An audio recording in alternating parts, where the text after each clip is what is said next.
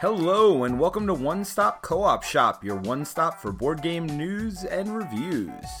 This week, Steve and Elijah are going to catch up on all the board game news and give you a top 5 review. Welcome to One Stop Co-op Shop. Steve here with Elijah. And today we're going to focus on an older game, The Grizzled. It's been a while since the two of us been on a podcast together, so let's talk about what we've been up to. Let's talk about your hair, Steve. I love it. So we are in the midst of Hurricane Dorian, who's off the coast, and actually, no, we're coming to you live from inside Dorian right now. Not really actually doing a whole lot, just trying to enjoy summer. It's winding down, so we did some road tripping. We actually took a trip up to DC and saw some stuff up there, so it's been a lot of fun. How about you? What have you been up to? Oh, with a recent holiday, went to the lake, had some fun there with the wife and kids. And other than that, recording some playthroughs. As you've seen on the channel, Orchard came up, and Solar Storm should be up too. Awesome. Also recently, as we mentioned on the last podcast, Barrett from Meet Me at the Table has joined us in our one-stop co-op shop conglomeration. Jeez, it's expanding. It's expanding. Awesome. Very exciting. And Jason from Every Night's Game Night is also on our Slack, so please join us there if you want to have some fun chats. It's very active on that. Yeah, a lot of interesting discussions, thoughts on games, people's feedback, opinions, news, Kickstarter stuff, right? You got a lot of stuff going on in Slack. You name it, yeah. It's great. There's a lot of other content creators on there as well, so even if the One Stop Co-op Shop crew hasn't played the game, there may be some other content creators who have. So this podcast might sound a little bit different because Elijah and I are actually sitting across the table from each other for the first time. Normally we're in other parts of the city when recording this podcast, so this will be a little bit different for us. Something different fun, actually. So, oh, yeah. Cool. So Elijah and I are here to review The Grizzled. This is a cooperative game, a short one, for 2 to 5 players, or there's a solo mode as well, where you're playing as soldiers in World War I. And in this game, there is what they're calling a trial pile. And this trial pile is a bunch of symbols you're trying to play into what they're calling no man's land, just an open play area, and trying to play cards in such a way where you do not have more than 3 of any matching symbol or icon. If you do that successfully enough and run out of cards in the trial pile, you can see the ending card, the peace card, and win the game. If you're unlucky enough to add morale cards to that trial pile, we can't get through it in fast enough time, then you'll see the monument card and lose the game. There's another way you can lose a game too, is if you get these, what are called hard knocks in the game, and these are negative effects that you have to deal with throughout the scenario. But this game has a couple of expansions out there. The core game was just pretty basic with abstract missions you went on. The expansion, which I highly recommend, and that's honestly what we're going to be talking about today, is one that adds some thematics around the missions you go on. And then there's another set that came out, Armistice Edition, which includes all the previous content and adds a campaign mode in it. Unfortunately, I don't have that set, so we won't be talking about that much, but it's pretty much the same thing we have been playing. So just from my perspective, the summary of this game is you have a deck of cards that you're working to get through to get to the end, right? And on those cards, you have icons, and we're trying to get rid of all the cards from our hands and work through that deck to win the game. That's exactly right. All the while, we're adding more cards to that deck at the end of every round, and that varies a little bit. And then you have challenges like you're drawing more cards than normal into your hand, and so it's very interesting. Exactly. Now, this game I would put squarely in the rank of cooperative, but you cannot share knowledge between each other, right? Or there's a limited set of knowledge that you're able to share with each other. Yes, that's correct. In this game, you actually cannot talk about anything in your hand at all. You can talk about strategies a little bit, but you can't use that to your advantage to give clues at what you may have. And that's what's interesting about this game. It can be compared to some other games that we'll talk about in a little bit, but it's one of those games that if you could just talk, you could reveal so much and it would be so much easier, but that's what makes it kind of interesting. So, a lot of fun. At the same time, if you could talk, it would almost defeat the game completely. Exactly. Because you would be one optimal play, you can discuss what it is, and you just execute the game. It wouldn't be any of that reading into what my fellow comrades at the table are doing, why they're doing it. Mm-hmm. And now for our thoughts on the game, we're going to go into a 5-point review. So what Steve and I do is we rank 5 kind of points that we like about the game. It could either be a pro or con. And of course, number 5 has a very weak rating, and number 1 is the strongest. And so with that, I'm just going to go ahead, Steve, and jump into mine. My number 5 would be the theme of this game. is a war-themed game. I mean, when you look at this box on the shelf, it's clearly war-torn cities. We play as soldiers, and the theme is definitely war. It could probably be reskinned or rethemed to something else, but this, to me, is actually a pro. Very weak. That's why it's number 5. I feel like there's a large audience of players or listeners that would probably pass by this on the shelf if they saw it. That really depends on the type of person you are and what you're looking for when you're at the game store, or you're shopping online, or you're buying for a friend or family. My view of this game is there's a solid game there, but this theme is like a pro for me as a wargamer, but I feel like it could be off-putting to people. I agree with that. I think the war theme tends to be something easily passable, exactly what you said. And at the same time, I don't feel like the war theme is heavily integrated into this game. So if you're not into that theme at all, I think you can still play this without it being being off-putting to you at all. And I would totally agree. So this is a pro for me because I don't mind war, but this is not something that when you're done, you're like, wow, what a slog through war. Yeah, honestly, folks, at the end of the day, it's almost pattern matching with kind of this war sort of look to the cards, as it were. So yeah, it's my number 5, Steve. I'd also mention that the artwork and the content of the cards could be a lot worse, considering World War I, there were some pretty horrible things that happened.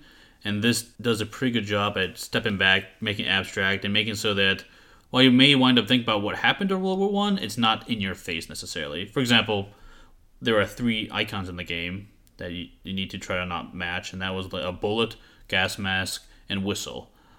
And like the gas mask for me definitely jumps out with some of the horrible practices that happened in World War I. But it's literally just a symbol on a card. It's not like in my face. If I want to think about it, I can. If I don't want to think about those bad things, it's not a big deal. It's just a symbol on the card. Yeah, there's certainly no gore or blood or anything like that. I mean, and even the artwork itself, he was a cartoonist for a newspaper in France, I believe, Steve, right? That's correct. Tignes is his name. And unfortunately, he lost his life in the Charlie Hebdo shooting back in 2015. But it's nice seeing his artwork lives on in this game. My number 5, I'm going to start off with a con. And that is the conflicting game effects in this. So one thing we mentioned in our brief discussion of it is the concept of a hard knock. And in this game, you will be playing cards. And normally these cards have 3 different backgrounds on it. It could be snow, night, or rain. And then there's normally an icon on it as well. That's either the gas mask, whistle, or bullet. But in addition to these normal cards, there's some extra cards in there, and these are hard knocks. And what all they are is a card that will be placed in your play area in front of you, and they all have some negative effect. It could be something as simple as oh, you can't talk anymore. It could be something as more interesting as you must be the last person to withdraw from battle. And what that means is, as you're playing cards into the center row, at some point, you can optionally choose to say you're done adding cards to that row and then back out or withdraw in this game. Well, if that's in front of you, everyone knows that you have to withdraw last. So now everyone has to take that in consideration. That's just one example of many different hard knocks. And there's a way to get rid of them by supporting you. Now, this is a really cool mechanic, the hard knocks themselves. But the problem in the game, I think, is sometimes you have a card that says, oh yeah, you have to be the last one to withdraw. Another one card says, oh yeah, you have to be the first one to draw. And there are rules in the game. It says that the most recent one takes precedence. But it's still kind of awkward. I wish there was a cleaner way of resolving when 2 hard knocks would directly conflict each other. And this is just me, the straight up con, because it's just more overhead for someone to consider in this game. Yeah, I would agree. So some hard knocks, like you had mentioned, prideful, where you have to be the last person to leave the battle or withdraw, and then you might have another hard knock that says you cannot withdraw unless everyone else has withdrawn. And so it leads to this weird dichotomy or dynamic where it's like, what? How does this work? And I would agree with you on that. And then you have the precedence in the order, and it can get a little bit dicey on how that can be interpreted. It's not a huge deal because you can put the hard knocks in front of you with, like, always putting the most recent to your left and the later ones to the right. So it's not a huge deal, but still, it's a bump in the road on a relatively smooth game. Agreed. My number 4 is a pro, and that is the support tokens in this game. What I mean by this is that these are kind of interesting. There are little coffee mugs, And on the back side of them, they show a directional arrow with a number nearby. And so what that means is when you choose to withdraw from battle, you will at that point place one of these support tokens face down. The arrow will depict where you're going to pass your support token to. So for example, if I put one that points to the left, one space, I'm going to take this token and pass it to the person to my left, one chair over. If it says 2 to my right, I'll pass it to the person to my right, 2 chairs over. Sitting around in a circle, for example. And then in this game, whoever receives the most support tokens will be able to refresh their special ability. Every player has a special ability that can ignore cards. And more importantly, they will be able to remove these hard knocks, which I mentioned earlier. And why I like the support tokens is it really adds a lot of short-term and long-term balancing of how you play these. For example, let's say okay, I know this person to my left really needs my support. I think everyone at the table is also thinking the same thing, but you really can't talk about this outright. You can talk about it after the fact, okay, I know that this person needs to get rid of stuff, but you can't plan hey, I'm going to play my left support token. Make sure you play your right support token. And how it really works is that person has to receive the majority of support tokens. So if everyone chooses to go left in a circle, well, then everyone just got one support token they pass around and nobody gets any benefits. And so you really have to plan this out. Do I send my support tokens in now? And then if they get a big stack of support tokens, now they're going to have to automatically start sending them out to everyone else because you can't keep supporting the same person over and over again. You really have to share the load in this game. And it just works very naturally, and it has another level of strategy and think about the game. I really, really like how they implemented them. So one thing I'll add to that is the support tokens are randomized at the beginning of the game. And so you can get a mix of left, right, or right, or left. And what's really interesting about that is, for example, you may want to support the person to your right because they have some hard knocks in front of them and maybe they need to refresh their ability. But you look at your support tokens and they're both left. It creates this interesting dynamic. And so it's also kind of a hidden thing, right? We can't reveal. I can't tell you, Steve, hey, I'm going to support right. It's another kind of layer of this hidden information in the game that I really, really like. You have not only are they randomized, right, then they can pile up, right? So if I go left and the player to my right goes right, now, right, 2 tokens have went to one person. So now you'll have the most and I have less. And then those are going to shift throughout the game. And so you have this weird balance of left and rights going, several different ways. You'd have to play the game to kind of understand how it works exactly, but it's a really fun mechanic. What else is interesting is there are hard knocks or mechanics in the game that remove support tokens. And so you can actually whittle down and have less ability to support other players with these tokens. And that can really change up the game quite a bit if you run out of the pass to the right support tokens. Well, now you're kind of SOL for the rest of the game. You really have to be careful when those hard knocks come out. In fact, that's probably one of my least favorite hard knocks. I mean, not from how it's implemented in the game, just for the impact it has. Yeah. Whenever I see that pop out, okay, we have to get rid of that hard knocks as fast as possible. It can be devastating. It can be. But also, that's another thing I want to mention too, these support tokens, with these hard knocks, sometimes you have to support the person in time to win the game. Because one of the other loss conditions is after the support phase, if anybody has more than 3 hard knocks in front of them, everyone loses the game. And so you can be sitting there with, oh yeah, this person has 4 in front of them. Everyone knows we have to support them and get rid of a couple of hard knocks. But like Elijah said earlier, you may or may not be able to do that, and there's a lot of tension, well, what are you going to play? How can I play? I don't necessarily want to gang up on the one person, because maybe I know that everyone's going to go support this one person. If I add another support token to them, it's going to be useless. But if I add this support token to someone else, they can then help again in the future. So it adds a very interesting dynamic. This is actually going to lead into my number 4. I love that the support tokens about the game. It creates a very interesting dynamic along with the speech tokens. My number 4 is a weak con. In a dual mode, right, so 2 players, there's a third player that's kind of like this AI, but it's really dumb, and it works very passively. The way this works is they're not playing cards, right? They're not really a part of the game, but they do have support tokens. And so what you do is on the support phase. So on the support phase, we're basically randomizing their tokens and we flip one over. And I think it works okay, but I just think like with 2 players it could be better. So for any couples out there who are playing, friends, that's something to be aware of. That's my number 4. It's a weak con that, with this third player in the game, it creates something, but I feel like it could have done a little bit better. I'm not quite sure how. I'm not a genius, but I feel like it kind of dovetails on your point about the support tokens and kind of how they interact with that third player.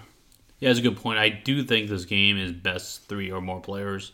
I will play 2 players. I think it doesn't bother me as much as what Elijah might be alluding to. I think it works fine, but it's just kind of added overhead and uninspiring how it's being integrated in the game. Yeah, it's my number. It's a weak con for me, but and it's not game ending by any right or game breaking by any stretch of the imagination. But I just feel like with kind of the card play that's there and the uniqueness of the Hard Knocks and sort of the mission, like I feel like a little bit more time could have been put into that to make it a little bit more interesting. But I would agree, 3 or more, this game's really you're gonna have a lot of fun. I will say there are multiple ways of approaching the 2-player mode as well. It depends on what expansion you buy, but there's actually a couple different variations of how you can approach that system, including a solo play mode as well, which there's a couple ways of how to approach it. I'm going to jump into my number 3, and my number 3 is a pro, and this is a big pro, I think. That's going to be the missions. So what I meant earlier is during the core game, missions were just an arbitrary thing you did. What I mean by that is, in this game, one person will be the leader. They're in charge of dealing out cards from the trial pile to everyone else. The goal of the game is to empty the trial pile. So you really want to deal out as many of these cards as possible. The leader's job is to choose a number, and everyone has to get at least that number, whatever it happens to be. And that's what it was. It was an arbitrary number you chose and dealt the cards. And that was really uninspiring for a lot of people. In the expansion, at your orders, now they added these mission cards. And this changes the games quite a bit. So what you do is, as your leader, you'll draw 2 of these missions cards, pick one and put the other back on top. And what these missions cards do is they vary between easy, normal, or hard difficulties. And they will either help you or detriment you in that specific round of play. It could be something like, oh, by the way, gas masks don't matter, meaning everyone can play as many gas mask symbols as they want. They will never lose due to gas masks. Or it could be something as horrible as like, oh, by the way, now you have a tank to deal with. And to get rid of the tank, you have to play a number of snow symbols over the next few rounds to get rid of it. And that one will persist between each round. In addition to that, on the bottom of the card, it tells you exactly how many cards you have to deal to everyone. And this is the minimum number of cards. So now you have this interesting dynamic. Do I choose a harder card to play that's going to give us only a few cards we have to deal out? So maybe we can empty our hands, but now we got to deal with this bigger threat. Or do I go the other way around? Right? Do I deal with the easier threat, but now I have to deal more cards? Or maybe I choose the easier threat and just load more cards in everyone's hand as leader. And as leader, you are in charge of how many cards you deal out. It's not something that you really cooperate or collaborate with. It's just whatever leader chooses, everyone has to deal with their consequences. I like what you're mentioning. So one interesting thing is it allows a little bit of strategizing and planning. As a mission leader, say you draw those 2 top cards, and you want to take the bad one now, but the gas masks, right, are on the top. That allows you to kind of plan for that next round that's coming, and it kind of, you change your strategy a little bit about what you're playing. Like, I can't cooperate, right, verbally across the table, but we know what that mission is, and so you can kind of like, I don't know, silently, collectively sort of agree on kind of like, hey, we know this is what we're going to be working towards. So it really creates a really interesting dynamic with the ability that you're able to draw 2, see one, and then pick one. And then, like you said, it can vary the difficulty a little bit. So exactly, that's the whole point of when you put that card back on top of the deck. If it goes around the table and no one's picked that card, because at some point everyone's seen it, then everyone has on the same page. Is like, okay, I know when this card's coming up, everyone can stock up on that card or whatever it is. Very true. The other thing I'll mention about missions I like a lot is this is a very easy way of adjusting the difficulty of the game. You always play with the same number of missions, but the ratio of easy, normal, and hard mission cards you add in there can vary the game significantly. And it's listed right on the card, right? So easy, medium, so you can include more of the easy cards, more of the hard, or more of the medium. Exactly. Yep, you can adjust however you want. It does have recommended setup, of course, in the rulebook. So I like that one, Steve. My number 3. This is interesting. So for me, this is what I really enjoy about the game, and I don't know how to say it, so I'm just going to say it because it's a very common buzzword, is swingy. So I guess we could also say unpredictability, sort of that hidden dynamic. What I mean by this is The hard knocks can be really devastating, but I kind of like that. I kind of like that it throws curves at you and you have this whole master plan, but it kind of creates, right, at least for in this instance, the theme. You have a little bit of that fog of war. So here's another example of what I would call the fun and unpredictability is there is a mechanic in the game called traps. So for example, you might have a card in front of you that has a rainy background. So that is one of the patterns we're trying to match with a bullet. But down on the bottom, there's this little icon, and it looks like an empty card, and that indicates that it's a trap. What this means is when I play this card into the middle play area, I have to blindly take the top card of the trial deck and place it into the middle play area. So this creates an interesting dynamic. So say there was already 2 rain cards, 2 rain backgrounds, and maybe a gas mask and a whistle. So we can't get another rain card. But if I play a card, right, and it has a trap, I'm like really gambling on flipping over that top card and hoping it doesn't have an icon that may match.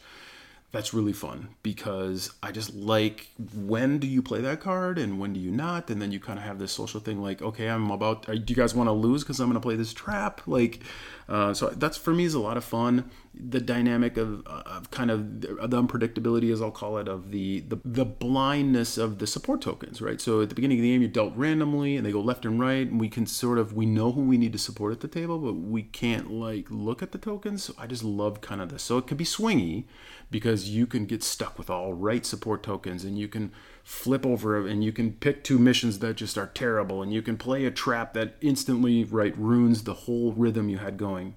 And it can be outside of what I would call the predictability of other games, but I enjoy it. Normally people use the term swingy. This is in a very negative context. Yes. But for you, is this also true? For me, swingy can be a positive thing because I guess it can represent the ability for the game to throw curveballs at you. So, all definitions run the gamut, right, in our language. And so for me, swingy can vary from there's no way to mitigate it. And so it's just not possible, right? A game-breaking card that you flip over and everyone takes 100 damage or something.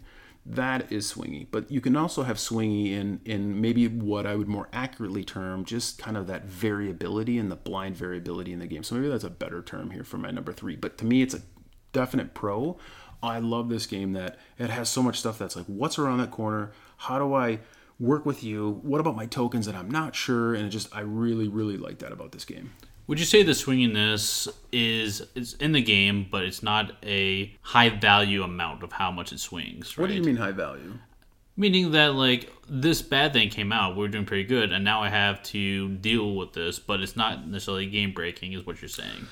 So I would agree that is true. I think if you are not planning and strategizing with as much as you can, that it's possible for you to, say, play a trap card and it will ruin your game because you kind of know when you're at that edge of like, I don't know if this would be a good idea. So for example, again, say you got 2 rain cards and you have 2 whistles out there. It's probably not a good idea to play a trap, right? We don't know. But if you only have 1 rain card and 1 whistle and 1 gas mask, probably a safe bet. So I feel like most of the time when that happens, irrespective of some things, for example, the support tokens, I don't really get to pick my tokens, right? So, but again, that can be mitigated by the way that the dynamic of the support works at the table. So I like it. For me, it's a huge pro. I'm okay with dice in my world. I'm okay with unpredictability and random. Just as long as it's not an unfun mechanic or what I would call a game over mechanic. I would agree with you. I feel like when I play this game, there are times where I almost feel like I'm getting the game under my control. Like in the middle of the game, like, okay, cool, I've emptied out my hand, I'm pushing, I got a good rhythm going, I think I can dump my hand next turn, that's going to really help us. And all of a sudden, one of these traps flips badly for us, and now we have 3 matching symbols, which means we failed the mission, and we have to take all those cards and put them back in the Trials deck, which means we basically wasted a whole round. Or Hard Knocks came out and like, oh man, this is going to really ruin what I was planning to do. I need to manage this somehow. And that's what adds to this ebb and flow of the game where we're like, okay, I've got control, I'm doing really well. Oh wow, now I've got this thing that just kind of threw a monkey wrench in it. But I've never felt in this game that it hasn't been a sweeping moment where like, okay, I'm just going to sweep this game up and try again. No, it's always felt like, yeah, I think I can get through this. Even, like I said before, even if you fail things or have struggle with it, it's not normally a game-breaking moment where I'm going to lose the game because this one card came out. And conversely, I would say, if you're losing the game due to these mechanics, you probably had it coming. I mean, seriously, right?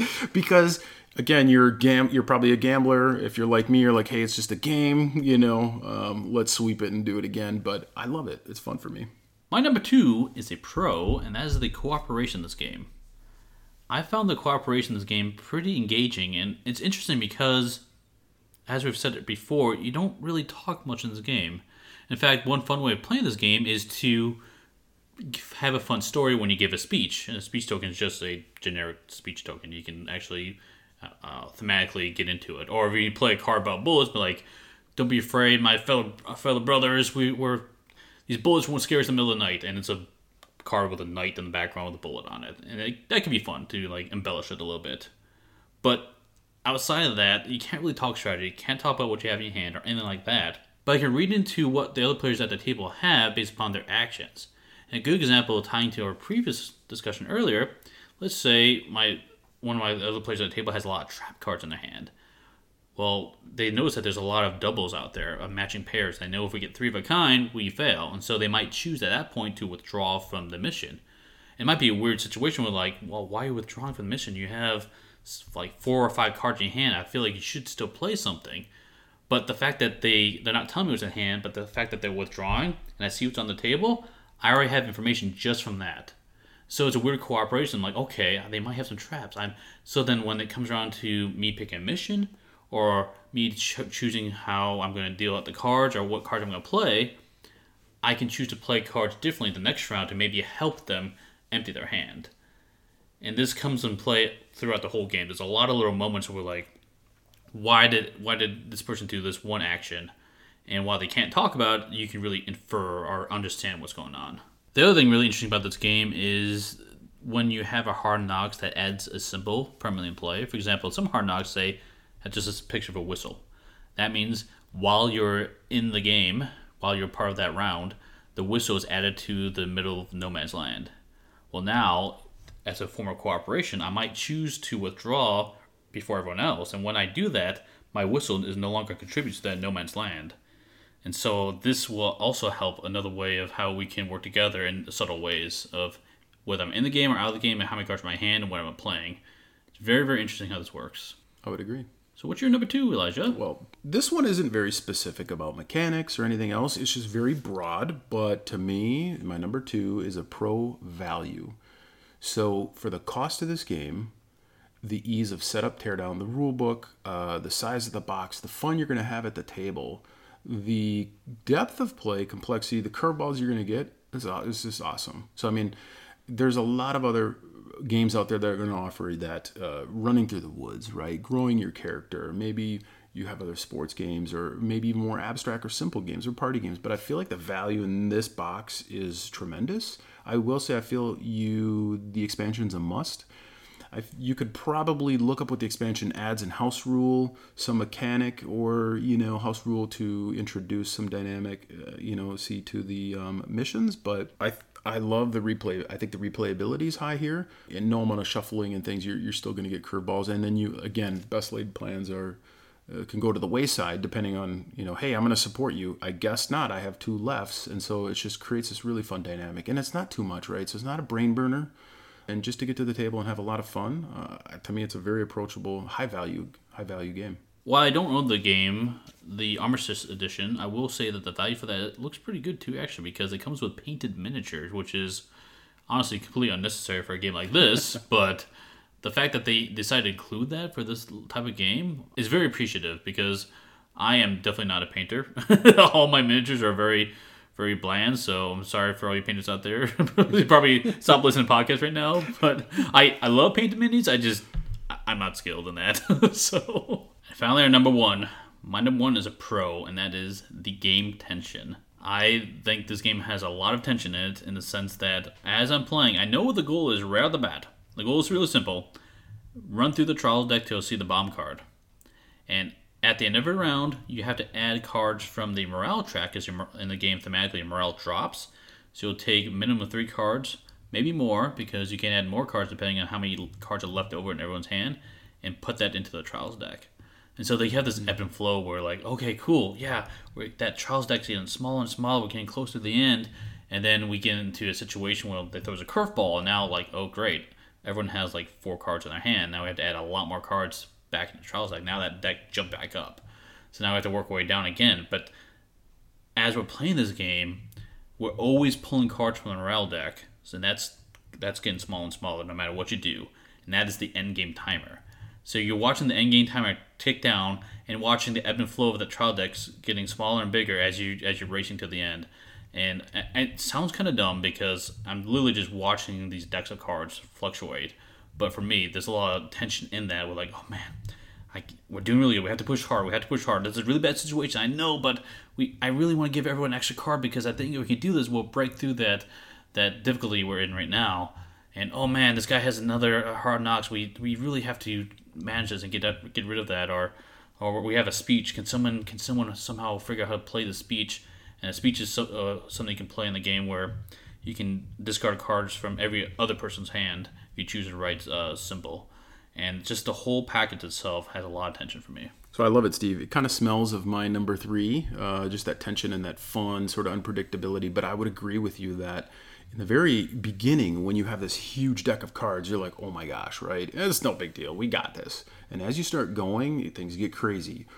Holy Hard Knocks, Batman, right? And then the support tokens, I'm stuck with all rights, or maybe I only have 1 because of Hard Knock, or we have to back out early because of I'm prideful or whatever. But that deck will whittle down. And then you have that ebb and flow of the missions, like, hey, let's get more cards. And you get to a point where, wow, we're getting down there, right? Not a lot left. And you can almost get kind of risky or stupid because it's like, well, there's like 2 cards left.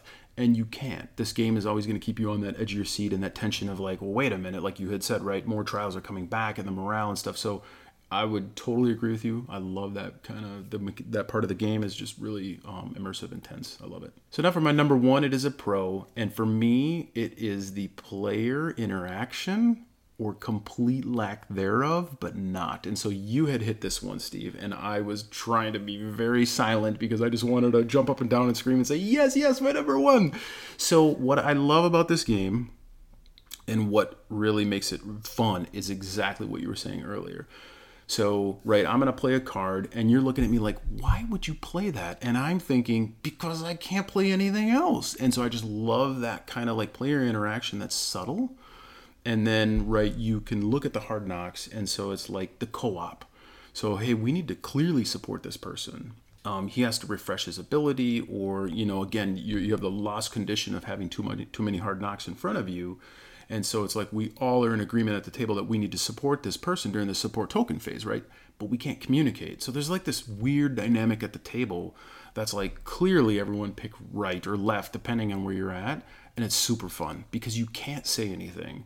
And then like you said, you're right, you're going to pick up cards and someone may lay a whistle and it's like, yeah, don't play any more whistles because I won't be able to do anything. And so I just love what I'm calling player interaction, but it's weird because you can't talk. Right. So it's just this fun, really cool dynamic that makes the game just amazing. This is echoed in other games of similar vein. And to me, that's what makes this game super cool. So you have the pattern matching and everything else, right? But in the end, like, it's so fun to sit at the table and go, why did you play that card? What are you thinking? Or I know what you're thinking, but you can't say it. And so there's that weird dynamic. I think that's what really makes this game, because it's really not about matching symbols and playing trying to avoid playing a 3 kind. I mean, that is the game, of course, and you're trying to get this run out of the deck, but what really makes this deck is the points that Elijah's pointing out here. This subtle cooperation, the subtle tension, these how do I communicate this to the players at the table without like actually going and saying it? You do this not in body language or signs or anything like that. You do it with actual gameplay. Like, the choices you make in the game communicate a lot to other players. And this may not become apparent in your first few plays of the game, but after a while, it really starts standing out and winds up being quite fun. It's super awesome. Speech tokens are a good example as well, right? So we get a lot of rain out there or whistle, and it's like, I'm going to play a speech token, so I want everyone at the table to get rid of whistles. Now, am I calling out whistles because that's what I have? Am I calling out whistles because that's what's in the play area? Do I feel that that's what the players might have? And so it's really like this fun thing, because even that subtle hint is like, I have whistles, guys, or I know you have whistles because no one's played anything. And so it's just this super fun thing where you're just kind of like trying to get inside each other's head and be cooperative, right? And so it is pattern matching, but there's just so much more going on at the table. That's super fun. So it's my number one. It's a pro player interaction. I love it. So we've gone through our 5 points. Let's jump into our final thoughts of the game. When this game first came out, it was quite a bit of buzz. I think it was at BGG Con when this was somewhat popular. And it was a number of years ago when it was published. And I heard about it. It sounded kind of, I don't know, interesting. Wasn't really sold on it, but due to all the buzz, I kind of bought into it and was like, you know what, let's try it out. And oh my gosh, I actually liked it quite a bit. It was really fun. I even liked it without the specific missions. But when they came out with an expansion that added some thematic flair to the missions, this, in my mind, really completed the game for me. And I won't recommend this game without buying that expansion at your orders. I think you have to get both of them to really have the full experience, because while you can see a little bit of what the gameplay is in just the core game, at your orders is just one of those must-buy expansions for sure. This is a game that will always remain in my collection. I'm actually kind of hoping at some point it may get worn down so I can have an excuse to buy the Armistice Edition with the really nice miniatures and campaign play. But I can't really justify the cost now because it basically I have everything now. I don't want to necessarily rebuy it at this point. But it's such a small box. It's so quick to play. It does something that a lot of other games in my collection don't do. It's a great game. It's a great filler. It's not something I would necessarily pull out for a focus of a game night. But if you want to play a game, wait for people to show up, it's a great one to pull to the table. I definitely recommend the Grizzled. So for my final thoughts on the game, I feel like I've covered them pretty well in my 5. The theme is can be a little bit thrown off for some people, and I'm going to be honest, I think most people are probably passing by this game because of the box. This is a very small box, and you're probably going to miss it at the game store. And when you see the cover with soldiers and you flip it around to the back, you're like, meh. But I'm going to tell you, if you can play this through a friend or a trade or at your local game store, give it a try. And I would say don't be put off by what might be the initial perceived complexity, because it's not that complex. So you got the theme. Definitely play with 3 people or more if you can, for sure. If you're okay with like crazy stuff being thrown at you, where you're not able to manipulate every dial in the game and have some things outside your control, you're going to like this game. For me, I love it. If you're okay with some replayability, right, I mean, it's going to be here. You'd have to play this a lot, I feel, to really wear it out, just by the very nature of the game. And then if you love that sort of weird social dynamic at the table, where you're all kind of like, trying to get inside each other's heads and think about what to do, this game is for you. So, I mean, I think you should at least give it a try. So we reviewed the Grizzled, but I think it'd be fun to have a discussion topic based upon the Grizzled. And one thing that jumps out of this game is the fact that you really can't talk about the strategies or what you hand. And there's a number of other games out there that do this as well. So I think it might be kind of fun to touch base on how this game compares to those in our opinions. One of the other games that has a mechanic similar to this, it's a little bit different vein of it, is Mysterium.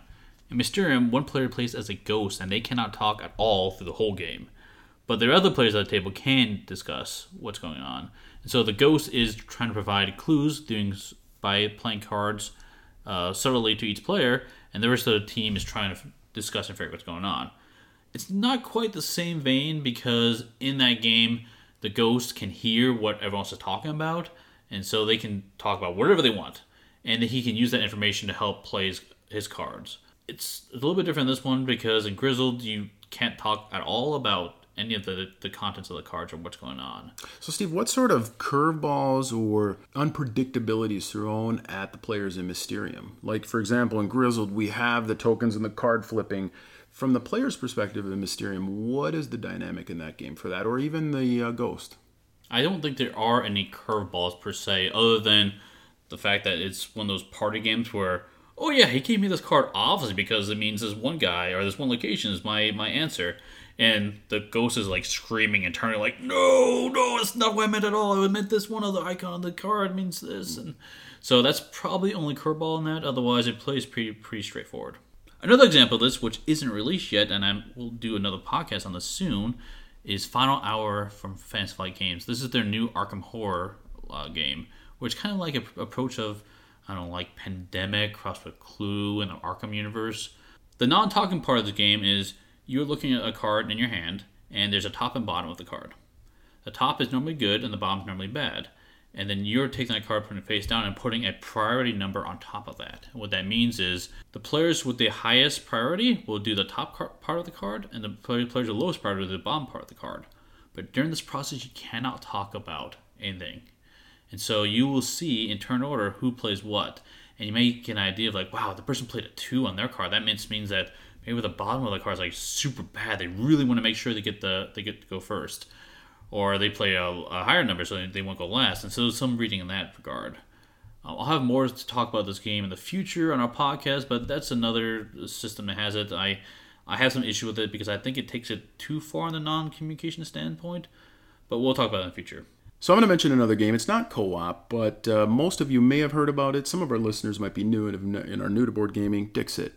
So it's a kind of an imaginary game. Basically, you have these cards with different artwork on them, and they're very imaginative. And the idea in the game is you are all racing for points to get to the end, and points are based on your ability to guess what other players have played for their card.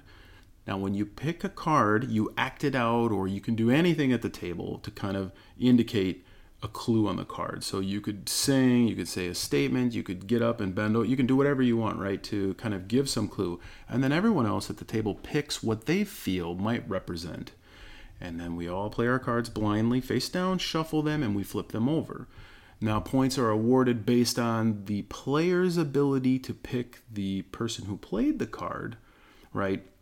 And so there's this interesting dynamic of how you guess the cards and things. So it's a little bit of this social interaction going at the table. So let's talk about the mind. It's basically a deck of cards, 1 through 100. You shuffle these cards and you deal out a certain number to players based on the number of rounds that you've played in the game. And the whole objective of this very simple game is to play your cards in ascending order. So from 1 to 100, we all need to play the cards out of our hand, face up on the table, and we can't play them out of order. So for example, I might have 10 and 20. Someone else at the table might have 17 and 99. So we need to get those cards in ascending order without communicating in any way. So it leads to a really interesting dynamic at the table where you're trying to communicate to your fellow players what cards you have. Now imagine the spread, 1 to 99. I'd like to clarify it's 1 to 100. The main system in which you communicate in the mind is by body language and by giving on the same synchronicity with a time. So you're not necessarily counting that game, but you're trying to feel for when it's right to play certain cards and coupling that with, is this person grabbing a card right now? Are they near the table? Or, hey, did they just get up and leave and go get a drink of water or something? And if they got to the table, that's pretty strong body language. They have some high cards and won't be playing anytime soon. As opposed to someone who's like hanging out the card right now and trying to read you who has the lower card between the two of us. So that gets pretty fun. It's fun when you have numbers that are close and you get it right, because it's really exciting. Like, yeah, I read you exactly right. And even if you mess that up, you kind of get to the point of like, well, they were close anyway. You kind of brush underneath the rug. So it kind of has this fun, like, weird dynamic in that sense. But it's really simple to teach, and it's gone over really well with a lot of people. So this is a game you could bring to a holiday event, a family gathering, a party, friends, and you're going to be able to teach this game and pull it out in no time flat, and people are going to love it, except me. That's basically exactly what happened when I brought the mind over to Elijah's house. I can understand the appeal of this game. I can understand how it'd be entertaining. And what really is a miss for me with the mind is there's almost no ability to strategize because the spread of the numbers is so large, and the ability to control, communicate, or in any way have that within any sort of control or any kind of factoring is so irrelevant and silly that it's almost a non-game for me. And so that's what actually makes this a game, because it's not really a game. And that's why it's called The Mind. I think what you're getting at, if I can read into this a little bit, is your methods of communicating is basically via body language and this internal clock, which you really can't communicate. The only way you communicate the clock is by playing multiple games and seeing if everyone winds up agreeing in some fashion by failing or succeeding. That's really what it is. So the only other way of communicating really is your body language. And maybe that's just not your type of thing or enough information for you. We've had some interesting ways to communicate that. People getting up from the table, you might have somebody who kind of rotates their cards a certain way to indicate something. And I will tell you, if you've ever finished someone's sentence or picked out the same flavor of ice cream, it's like, whoa, cool. This game can give you that, right, if you play it. But it's not really a game. I mean, you could get a 52 deck of cards and dictate that hearts are this and spades, and you could play without anything. So the depth of the game is not enough for me. Like, I feel like there could be a little bit more that would just make it a little bit more interesting. I can totally see the appeal. I understand why everyone loves this game. For me, the body language and the interaction at the table is not enough to make it fun. Granted, you don't waste a lot of time when you play this. While my thoughts don't necessarily align to you in all regards, I do agree somewhat to that. Like, for me, I think the mind has a place. Now, if you were to ask me, do I want to play the mind or do I want to play the Grizzled, it's no contest. I will always choose the Grizzled. There's way more to it. It's got a theme, even though the theme's kind of pasted on. It's kind of light. I like that subtle communication. There's a lot more ways of communicating that way rather than just body language. And body language is fine. It's a fun skill to develop. I feel like there's not enough focus on that in, honestly, things we do in life. And having a game that focuses on that, has a way of developing that skill, it's a nice thing to have. Nice thing to actually kind of read people. And it's kind of a fun social experiment. And I think if you were looking for a system where you don't communicate, I will definitely recommend the Grizzled over the Mind, especially for people who are gamers, right? I think if I was going to walk up to my in-laws, my parents, I would not recommend the Grizzled generally, and I would probably push more the Mind. Though I've had really good luck playing the Grizzled with my father-in-law, and he's not a gamer at all. But he is someone who enjoys history, and even though this doesn't have a strong historical theme on it, he actually enjoys the Grizzled a lot just because the challenge level is there. He's actually never won the game with me, and it's been really fun. Like, okay, you have that Grizzled game again? Can we play it? We have to win on this level. How do we beat it? And so that's been really fun. I mean, you can still get that through something like the Mind as well. Saying like, hey, can we really get to level 12 on this? I don't know. There's just more to the game. I should clarify some of my comments, Steve. So I'm going to follow up with you. The game is really cheap, so it's not going to break the bank. It's tiny. It's fun. It's something you can bring out and have a lot of fun, put away really quickly.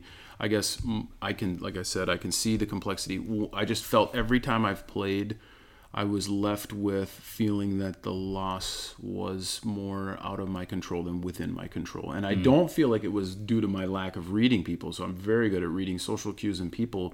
And I felt like more that there's just not enough depth to communicate that the spread of your cards and kind of what you have. Now, granted, losing is no big deal, right?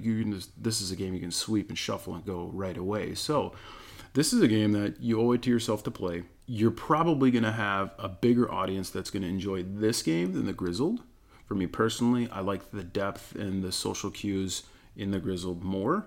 Grizzled actually supports 5 players, and the Mind is only 4. So, but again, some people are going to be thrown off by the Grizzled's theme and just some of the complexity in there. And the Mind is literally, you could go down the street and just tell anybody, and you would teach it, and it's just, and they'd probably have a lot of fun. So I do agree. For me personally, I like the creativity in Dixit better. So I know this is not a co-op game, but I like the variety of the artwork. I'm a big fan of art, and I appreciate artistic talent. And I like Salvador Dali is my favorite artist. And I love the artwork on the cards. I like the ability to act or kind of do anything you want. But then you all come together and you have to figure out what, right? And so that's what I like about the Grizzled, for example. When we're done with a round, why did you play that whistle and this and that? There's some stuff you can say, well, clearly, and other stuff you can't because you still have those in your hand. When I play Dixit, one favorite thing we love to do is kind of, why did you give the clue that you did for the card? And why did you play that card for this? And like, well, here, this art, and this and that. With the Mind, there's really none of that. You can't really, there's no post sort of play like, hey, you have a little bit, right? I can play this card up here, I got away. But for example, one person getting up and walking away, do they do that from the 80s to 90s? Do they do that if it's above 50? Do you leave it on the table? Ooh, fun. It's a little shallow for me, but I can totally see the appeal. And it is a game that, again, it's so easy to play, so cheap, so easy to teach. You owe it to yourself to play. And with that, let's end this week's episode. But before we go, I'd like to thank some of our Patreon sponsors. Thank you, Dave Mortimer, Nate Schultz, and Joseph Orzo, all co-op lovers. We really appreciate your support. It means a lot to us. And with that, join us next week when Mike and Peter cover a game, and we'll see you at the next stop. Thanks for listening to another episode of the One Stop Co-op Shop podcast. Please check out our YouTube channel at One Stop Co-op Shop. If you want to reach out to us, the best place to talk to us all is on the Slack. See the show notes for details. Also, you can support us on Patreon. Check out patreon.com/onestop. Thanks for listening, and we'll see you all next week with another Top 5 list.